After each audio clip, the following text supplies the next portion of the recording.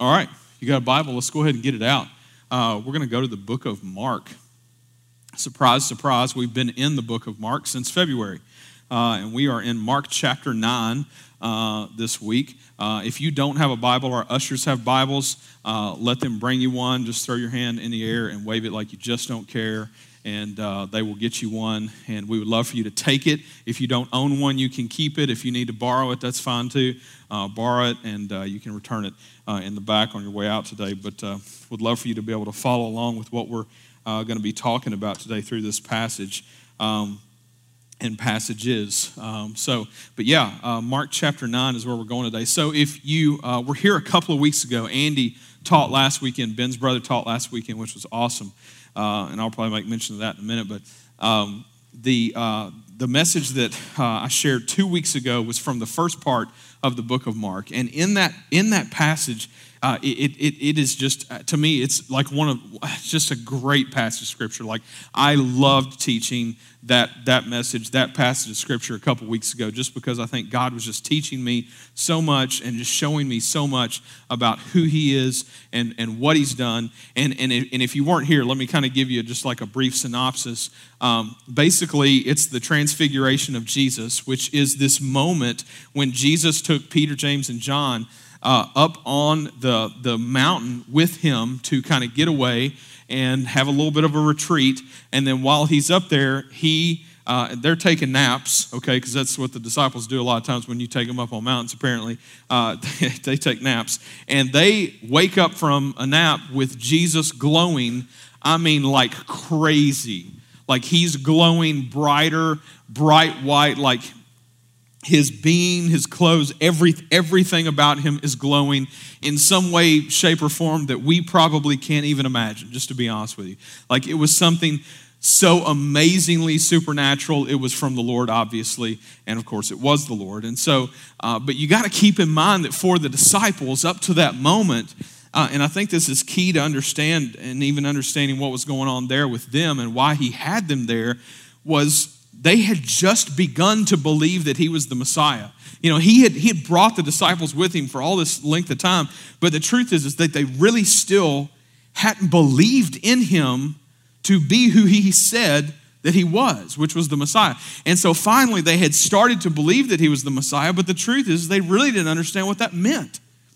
And what that means is, you know, they believed that the Messiah was coming, okay? They believed that the Messiah was coming because that had been taught, you know, all through scriptures and all this kind of stuff. But to them, to many of the Jewish people, the belief that the Messiah was going to come was going to be like this political thing. It was going to be like the freedom of the Jewish people. Was going to be like they're going to rule the world kind of thing. And finally, God's people are going to get their way, you know, in the world politically and all these things. And that's not at all what Jesus came to do, obviously. We know that now. They did not know that, and they were struggling with this. And so they were struggling with, like, what's it even mean to, have the Messiah, to know the Messiah, all this kind of stuff. And so God sends Jesus. Obviously, Jesus comes, and then, finally they're beginning to believe that he's the Messiah. Well, part of the reason I really believe that Jesus brought the three guys up on the mountain was to help solidify with them that he was the Messiah, but that the Messiah wasn't there to, like, write new laws and try to make things easy on Jewish people. The Messiah had come as God himself to do amazing things. Most importantly, I think for us, as we know, which is that Jesus would come and live the perfect life, to be the perfect sacrifice, to die the death that we deserve for our sin, that if we believe in him, that we would be saved. That's why Jesus came. And so Jesus is in the midst of this plan, this mission that the Father has sent him on.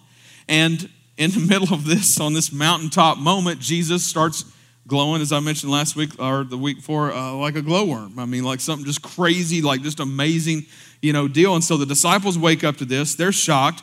And then on top of that, as if this isn't amazing enough, then literally from the dead, Moses and Elijah show up. Moses and Elijah, just out of nowhere. Here comes Moses and Elijah, like, What in the world? And there's no question, like they know it's Moses and Elijah. I don't know if it's because they're hearing the conversation or whatever it is, but then Moses and Elijah are there and they're kind of, encouraging the Lord, we think, toward the mission that the Father has sent him on and that kind of thing. And then on top of that, then the pillar of cloud comes from God himself, and that's straight out of Old Testament stuff, and like God showing up, and then God speaks out of it, like God the Father speaks out of it. So like the three, Peter, James, and John, like their minds are blown. I mean, they're just like, they're at a point where like we have surpassed like anything that you can put together at a ride that might be something at Disney or Universal. Like this is like the things that are happening around them are like tons of them, and they're all just incredibly, incredibly crazy supernatural things from the Lord. Stuff that like we just don't even know. So, you have this moment, and the disciples that are with him, and it talks about they're coming down off the mountain, and as they're coming down off the mountain, they're chitter-chattering about this stuff, and they're trying to like piece together what's going on and what just happened and all this kind of stuff. And then in the midst of that, they're even like in the resurrection. What is that about? Like he said something about a resurrection. Like what's he talking about? We don't even understand what that means. And then as they're coming off the mountain, they come down to this situation that we have that we're studying today.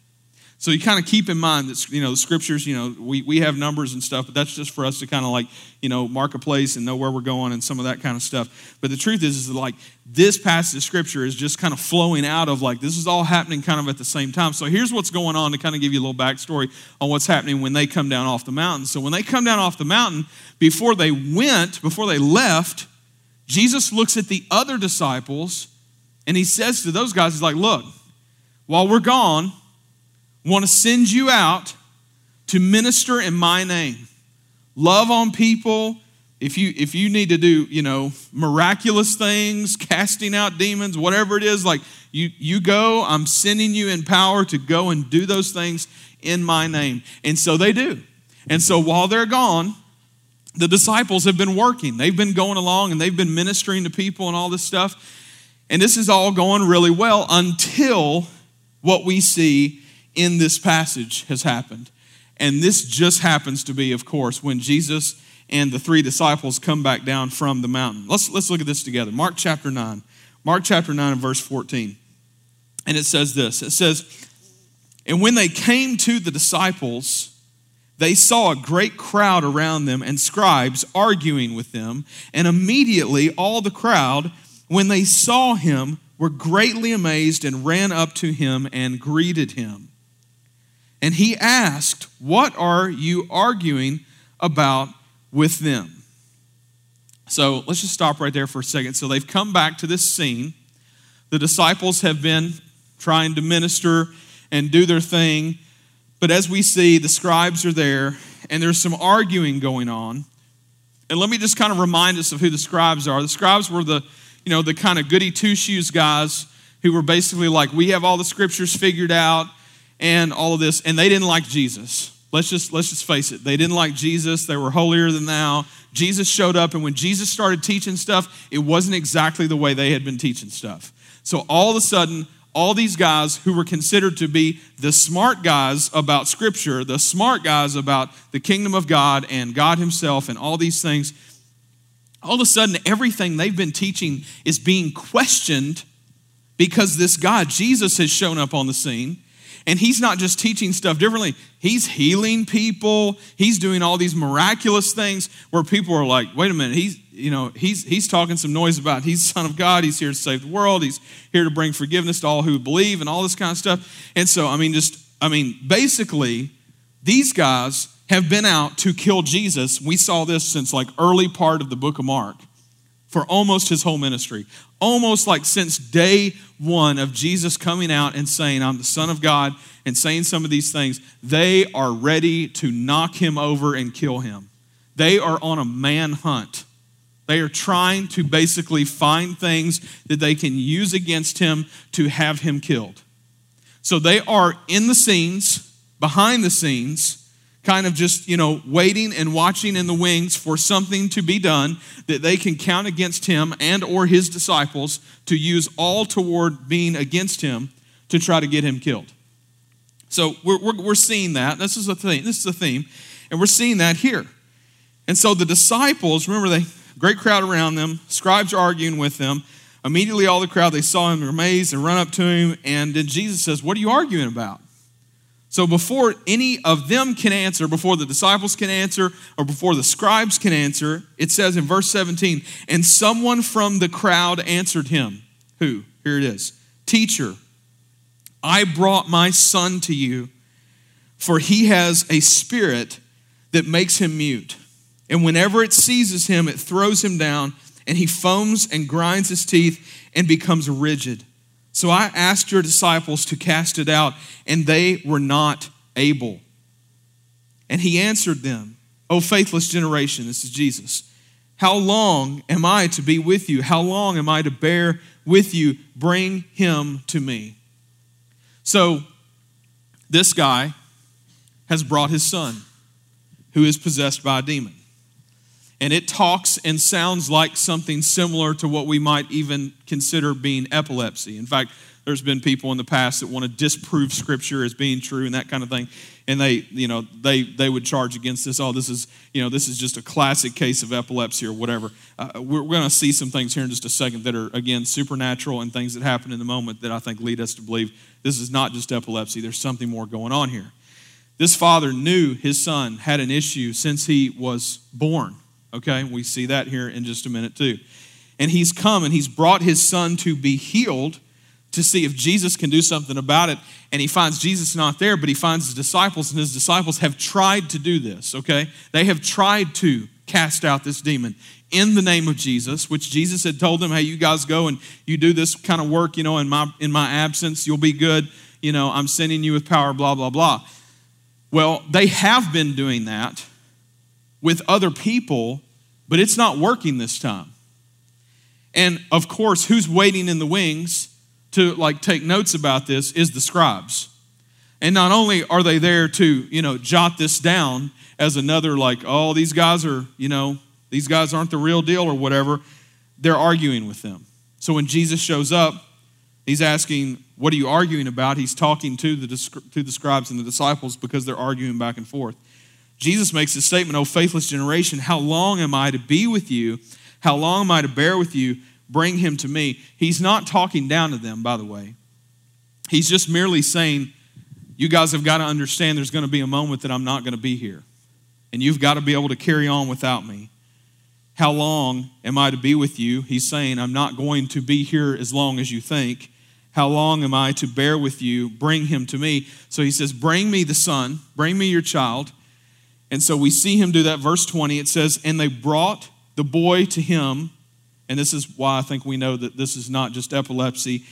And it says, and when the spirit saw him, immediately it convulsed the boy, and he fell on the ground and rolled out foaming at the mouth. One thing that we see through Scripture, and we see this over and over, is we see that when a demon or anything of the spiritual warfare realm, Satan himself, whatever, anytime that any of them see Jesus, they know Jesus.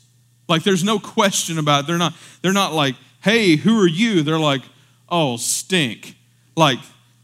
This guy is about to own me is what they're like. And so sure enough, in this situation, when this is happening, this spirit throws this boy down. Immediately it convulsed the boy, and he fell to the ground and rolled about, foaming at the mouth. And Jesus asked the father, how long has this been happening to him? And he said, from childhood. And it has often cast him into fire and into water to destroy him. But if you can do anything, have compassion on us and help us. This is the cry of a father who is helpless. If you have ever been a parent, if you've ever had a loved one who has struggled in such a way that their life is on the line, you know what that feeling is like. You know what that feeling is like. And maybe you've prayed a similar prayer. God, I'm asking you right now, if you could do anything, would you do it right now? I told a story years ago of we went on vacation one year, and we had driven all night or whatever, and then when we got there, we're incredibly tired. Of course, the kids have been sleeping in the car or whatever, and Lundy was little. She was little bitty at the time, and when we went to bed, we put everybody to bed. We just said, look, you guys stay in here, and you come in here and you stay in this room or whatever, and we eventually wake up, and it's Gracie, and Gracie's like, where's London? And we don't know. And we wake up, and we start looking around the little condo thing that we were renting, and she's not there. We can't find her. She's gone. And there's this couple of moments in there. First of all, we open the door out to the hallway, and there's nothing. There's nobody. Nobody's in sight, including her. And, we just start realizing, we're going to have to, she's not in this condo, and we've got to find her. Now, she was probably 2, and, and so, when your 2-year-old little girl has just gone missing, immediately your mind just starts, I can't tell you how fast it was working. It was working so fast. I put together a plan of, you go down the hallway, I'm going to take the stairwell. I'm just going to start hitting every floor. I'm going to open a door, and I'm going to yell for her. And at the end of every hallway, we were right by the stairwell at the end or whatever. And I'm going to yell her name, and then I'm going to listen, and I'm going to wait, and then I'm going to go to the next floor, and I'm going to yell, and I'm going to listen, and I'm going to wait. And I just did that, started doing that, floor to floor. But right as I'm about to go into the thing, I had this thought, and we were I don't know, probably 7-8 stories up or something. And I had this thought of there's a balcony. And I knew I had to go look, not just on the balcony, but I had to look over the balcony. And I'll never forget looking over that balcony, praying and hoping that God had somehow kept her from ever going out there. And I go out there and I look, and she's not there. And then I just start hitting the stairwell. Finally, I get to one floor, and I'm yelling, and this lady who's one of the cleaning ladies, she goes, are you looking for a little girl? And I said, yes, I am. And she's like, she's down here with one of our security guards. They're on the elevator. They're going down to the first floor. And I was like, oh, praise God, And so we just run and we find her, we're just we're a hot mess. Those moments in life bring us to a place of humility where sometimes we realize it shows us our humanity. We believe we're in control most of the time in life, and the truth is folks, we're not. We're not in control. God is in control, and we're not. And it's this reminder of we so desperately need him. We so desperately need to rely on him. We so desperately need him to show us and to lead us in this life and what it looks like to glorify him and to fulfill the will that he has given us to glorify him in all that we do. This man is desperate, and he says, but if you can do anything, verse 22, but if you can do anything, have compassion on us and help us. Help us. If you can. He says to Jesus, if you can. If you can. Jesus responds. And Jesus said to him, verse 23, it says, if you can. Jesus turns it. He just flips it. He's like, God just asked him, if you can help us. And Jesus says, no, if you can, all things are possible for one who believes. All things are possible for one who believes. That's a strong statement. That's a big statement to make. And I'll just tell you, there's a lot of people that take this and they want to make this and use this as some kind of I've got a way to control God and the outcome of things in this world. That's not at all what Jesus is teaching here. That's not at all what Jesus is saying. He's saying, you need to believe. We need to believe. We need to believe. I think for us, I think a lot of times, for many of us, we believe, but we still struggle with believing at the same time. I think that that's where we're going to see this guy. In fact, I just want to go ahead and read it. It says, immediately the father of the child cried out and said, I believe, help my unbelief. I believe, help my unbelief. This, folks, is like one of the most honest verses in all of Scripture. This guy, in this moment, is standing in front of the creator of the world. And he may not realize that, but we realize that. And he is saying to him, he knows, like he believes, if anything else, if nothing else, he believes that Jesus has the power to do something about this or he wouldn't be there. He knows this is the last straw. He is worried about his son. He's worried his son is going to die, that this thing is going to kill him. It's already trying to kill him. That's where he is. And he looks at Jesus and he says, I believe, help my unbelief. What? That's two different things, right? But isn't that our struggle? I mean, isn't that our struggle right there? Isn't it that we as believers struggle to believe? I struggle to believe. Like, wait, what? The preacher say that he struggles to believe sometimes? Absolutely. I bet I can make an argument that there's not a Christian that exists in the world that hasn't struggled or doesn't still struggle with unbelief. Not me, Chris. That's not me. I always believe. I believe in God all the time. I never struggle with unbelief. Me and God, we're two peas in a pod. He's my boy, right? Okay. Then let me phrase it like this. Do you ever sin? Because when we choose to sin over choosing to do what we know God would have us to do, we're choosing unbelief. We're choosing in that moment that we believe that to be better than what God has for us. It's not some game for God. God loves us. He cares for us. He doesn't want us to sin because he knows that it destroys and it hurts us. And he cares for us. We're his children. He loves us like a father.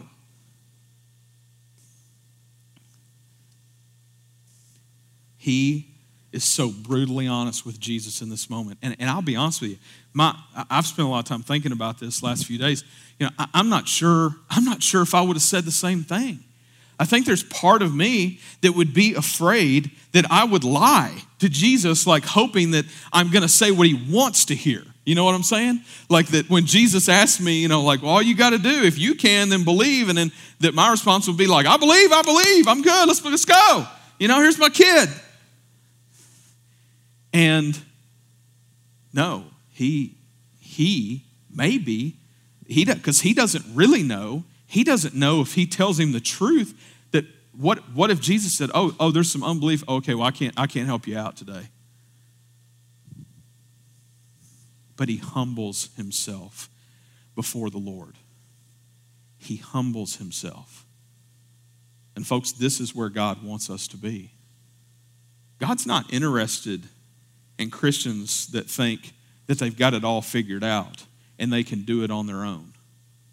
In fact, I think that's probably why, and I think we'll see that here in just a second, that's why we see that the disciples can't heal this kid on their own. It's because they're trying to do it on their own. Folks, may we be reminded something about the gospel, and that's this. We need Jesus as much today as we needed him the day that we first met him. We need him to help us through today, Sunday, October the 28th, 2018, as much as we did 20 years ago when we got to know him the first time, or 10 days ago, or whatever it is.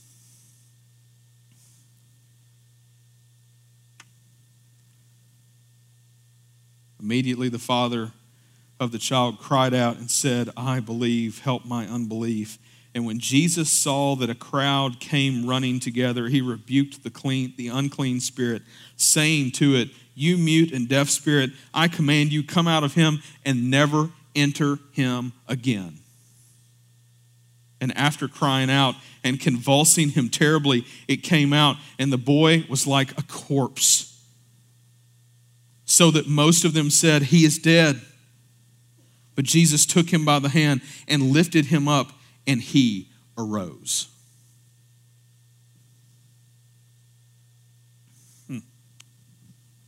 Depending upon who you read, talk to, doesn't matter really at the end of the day.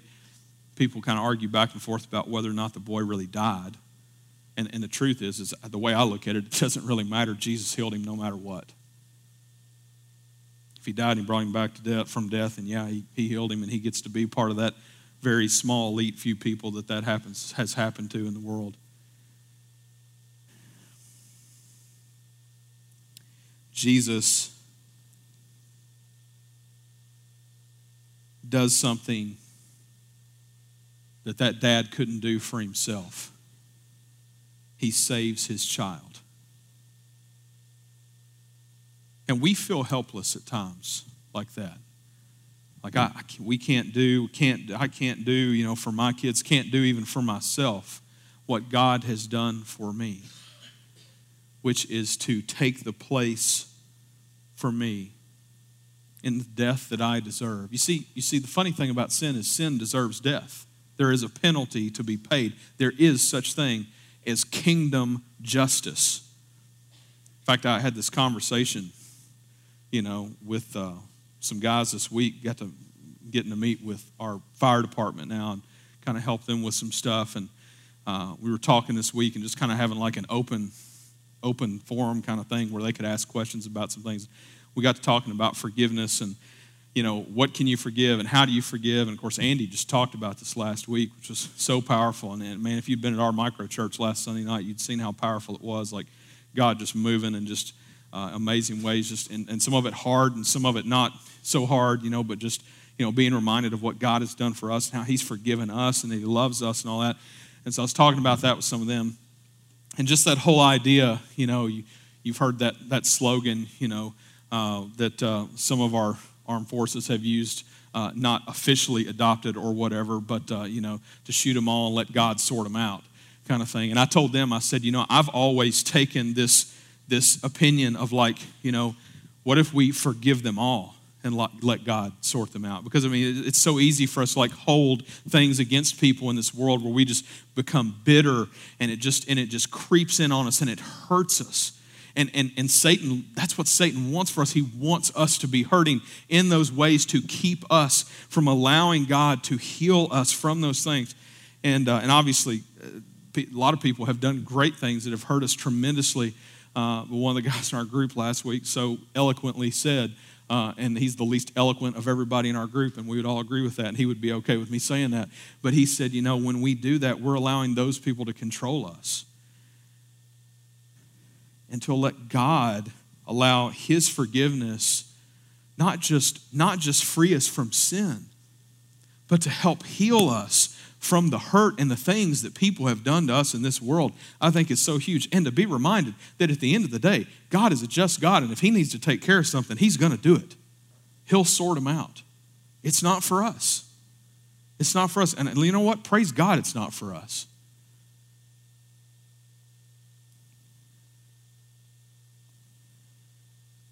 This dad was so honest with Jesus.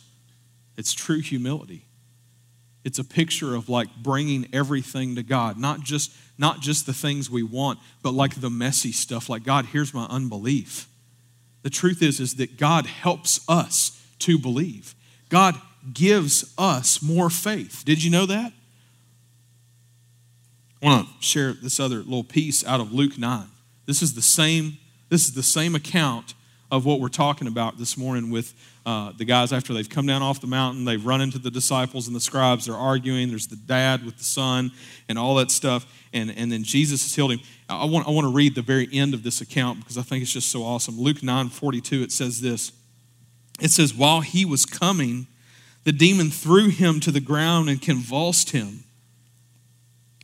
But Jesus rebuked the unclean spirit and healed the boy and gave him back to his father. And all were astonished at the majesty of God. You imagine being that dad or even that son. His whole life, he'd had this thing in him. This thing trying to control him and pretty much controlling him, causing him to do things he couldn't help. Like somebody looking in from the outside, but you can't even talk about it. You can't say what you really want to do despite the fact that your body is doing something completely different because he was mute. This thing made him mute, made it where he couldn't talk, and then was trying to kill him on top of that. Imagine being that dad, getting his son as Jesus gives him his son back. That was probably like getting his son in a way for the first time ever. Would love to have been a fly on the wall in the conversations that son and father would have had after that. The first time that he's able to actually speak, talk, and tell him that he loves him. Thank you for not giving up on me. And then it goes on, it says, and all were astonished at the majesty of God. All were astonished at the majesty of God.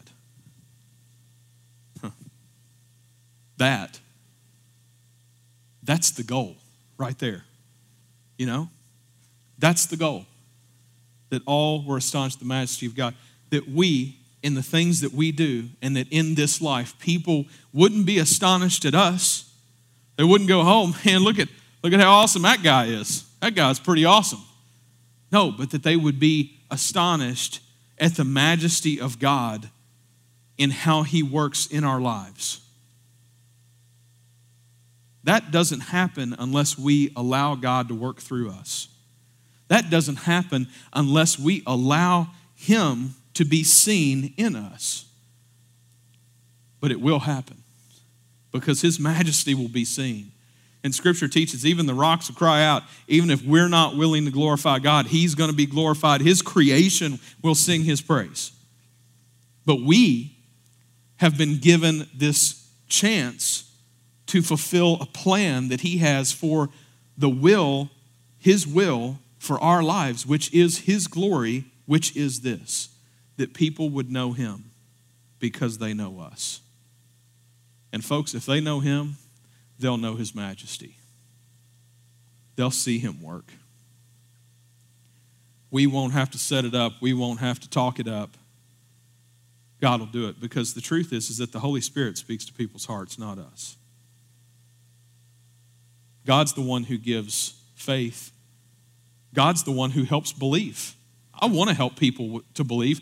I want to help people with their faith. But you know what the truth is? The truth is this. I can't do it for them. But God can. That's amazing when you think about it. God helps us to have faith. He helps us to believe. And he speaks to our hearts to help us to see our need for a Savior. And then he saves us. He's doing everything for us. He is literally holding our hand like a little child, taking them along. You know why? Because he's a loving father. And that's what loving fathers do. They'll hold our hand, and they'll take care of us, and they'll protect us, and they'll lead us to exactly what we need. It's no wonder that all were astonished at the majesty of God. Furthermore, you look at that verse right before it, and gave him back to his Father. Isn't that what Jesus does for us? Doesn't he give us to the Father? Doesn't he bring us to the Father through the cross, through the resurrection, that in his death we might find life? He's bringing us to his Father. That's who Jesus is. And that's what he wants to do. And that's what he wants to do for you. And you may be sitting here today and you may be going, not me, Chris, you don't know me. I've done some crazy stuff. I've done some stuff back in the day. I'm just telling you, God doesn't love me like he loves you guys. I'm just here to tell you that if that's what you believe, you have bought a lie. And Satan is standing on the sidelines and he is clapping and he's like, that's what we want right there. Unbelief. Don't believe. Don't believe that God could love you because of the junk that's in your past. It's a lie. God loves you. He cares for you, and he sent his son to die for you as much, if not more, than he did for me. Mark 16:16 says, whoever believes and is baptized will be saved, but whoever does not believe will be condemned. John 3:16, for God so loved the world that he gave his only son, that whoever believes in him should not perish, but have eternal life. Believe, believe, believe, believe, believe. What did he say to the guy when the guy said, if you can help us? And Jesus said, no, if you can, believe. And the guy says what? Oh, I believe, and I need help with my unbelief. Let's go back to that passage. If you go to the very end, verse 28 in Mark 9. And when he had entered the house, his disciples asked him privately, why could we not cast it out? Talking about the demon and the boy. They're confused. They're like, Jesus, we've been doing this other stuff for you. It was going fine. And then all of a sudden this, and then the scribes are there, and of course they're like ready to jump us, in a heartbeat. Why could we not cast it out? In verse 29, he says this. He says, and he said to them, this kind cannot be driven out by anything but prayer. This kind cannot be driven out by anything but prayer. What?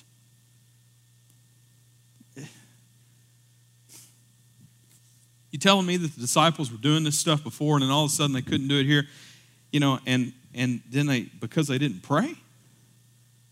Jesus is trying to make a point here. He's saying, guys, you were trying to do it by yourself. You were trying to do it by yourself. Quit trying to do it by yourself. That is unbelief. We've got to believe and see that we need Jesus as much today as we did the day we first knew him. We've got to see that we have a need, that we need God to lead us today as much as we needed him to lead us that day that we first knew him. We can't let our unbelief and our thinking into our abilities of what we're capable of doing here and now get in the way of God wanting to use us for his glory. Jesus wasn't mad at him because he's Jesus. He's gracious, right? He's like, look, guys, you just went about it wrong. Your hearts were in the right place, but you were trying to do it without me.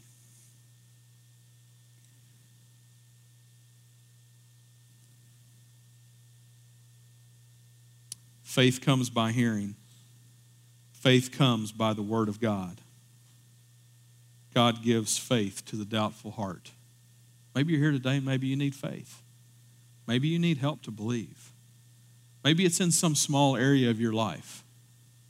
Maybe you're one of these folks that I've had conversations with in the last couple years where you're saying to me, God is leading me to do something. I know God is like pushing me right now to do something for his kingdom. And you might have even had like some action steps, like you were ready to go, like, once upon a time, I think, we're going to do this, maybe do that, and we'll try this, and we'll see how that goes. And then the truth is that you've backed off. And here's why I think we back off of those things when we feel like God is leading us to do something, but then we back off away from them. I really believe it's because we have begun to not believe. We begin to question. Oh, I don't think I'm good enough to do that. I don't think I've got the knowledge to do that. I don't think I have the abilities. I don't think I've got the time. Folks, if we don't have the time for the things that God calls us to, what do we have time for?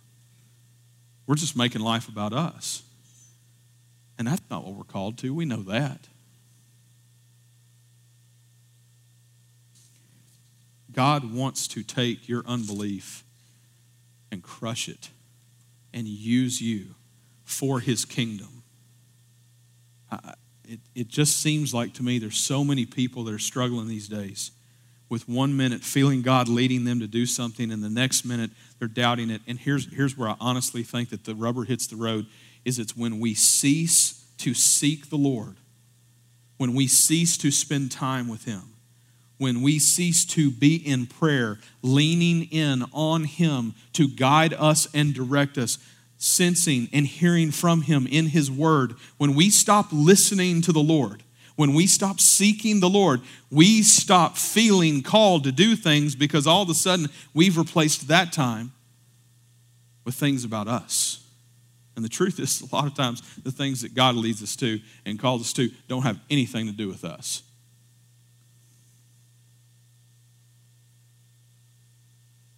This week at our pastor's conference, I enjoyed all of it thoroughly, to be honest with you. But I was reminded of something during the week as we had a moment of prayer time that just was like a lot of it just spent in silence, just kind of giving prompts of like, hey, pray about this, think about this, kind of, and that meant the world to me. And I was just kind of in a place with something going on with one of my family members even that probably keyed in on some of that, but in general, it was just a good time for me. And I know some of the guys actually, it was with us, they were struggling because we were tired. It's been a long day or whatever, and it was like 9:30 at night or something, and we're doing this like, hey, be in silence thing, And but I loved it, and God was speaking to my heart, and he was just encouraging me, and he was helping me just do the thing that God does, which is just give me peace. Sometimes we just need peace, right? And in the midst of everything being so crazy, it was just like, man, God was just giving me some of that peace, and I was just so grateful for that. But as the week went on, I was listening to all these guys teach and everything, and some amazing guys that spoke to us this week.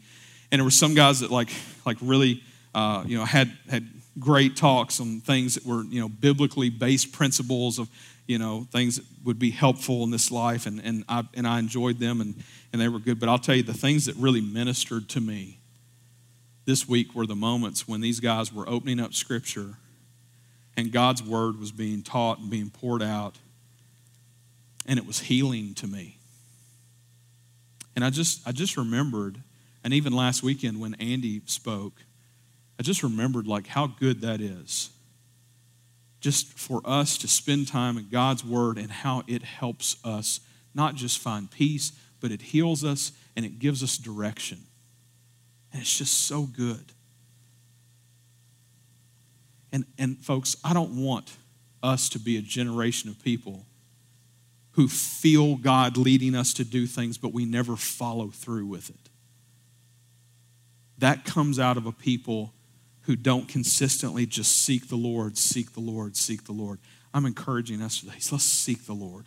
Let's be a church who seeks the Lord. If we're going to fulfill these things that God's called us to do and reaching some of these kids out of some of these homes where their parents are ODing and all this other stuff's going on, crazy stuff that we can't even imagine, I'm going to tell you what, we got to seek the Lord. We need to press in. We need to lean in. We need to pray, and we need to pray that he will lead us. Because if we go about doing it ourselves, it'll be about us. And it can't be about us. It's got to be about him. It is for his glory that his majesty may be seen.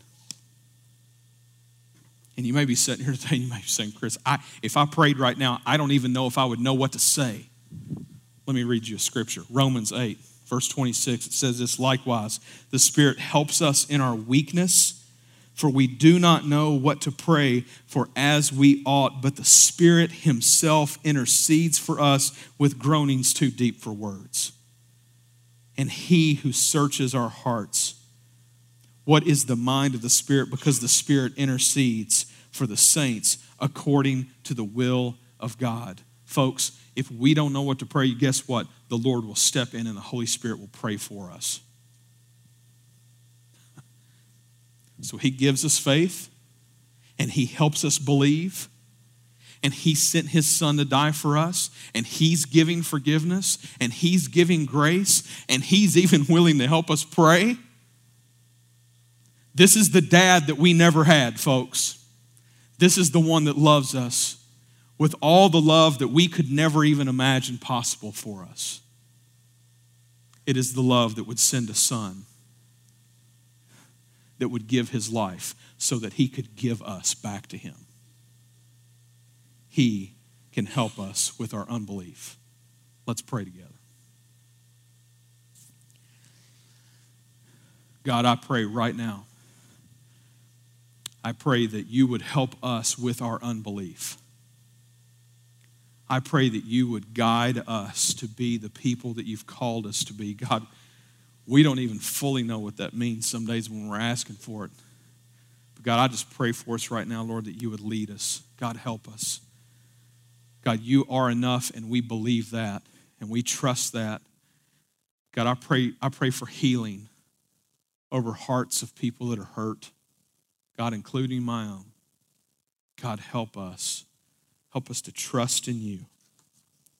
Help us to realize that you are willing to literally do it all for us if we don't know what else to do, that if we will let you, you'll do it. God, I pray that you would do that for the hurting, for the broken. I pray that you would do that for those of us that don't even know what to pray. God, pray for us. May the Holy Spirit speak on our behalf to tell the things of our heart. God, I pray that we would humble ourselves before you like a dad who doesn't know what else to do and doesn't know where else to go. God, may we put it all on the table. God, we believe. Help us with our unbelief. God, for anybody that hasn't trusted in you to be their Savior, God, I pray that today would be the day that you would save them. God, thank you for your Son, Jesus. It's in his name we pray. Amen.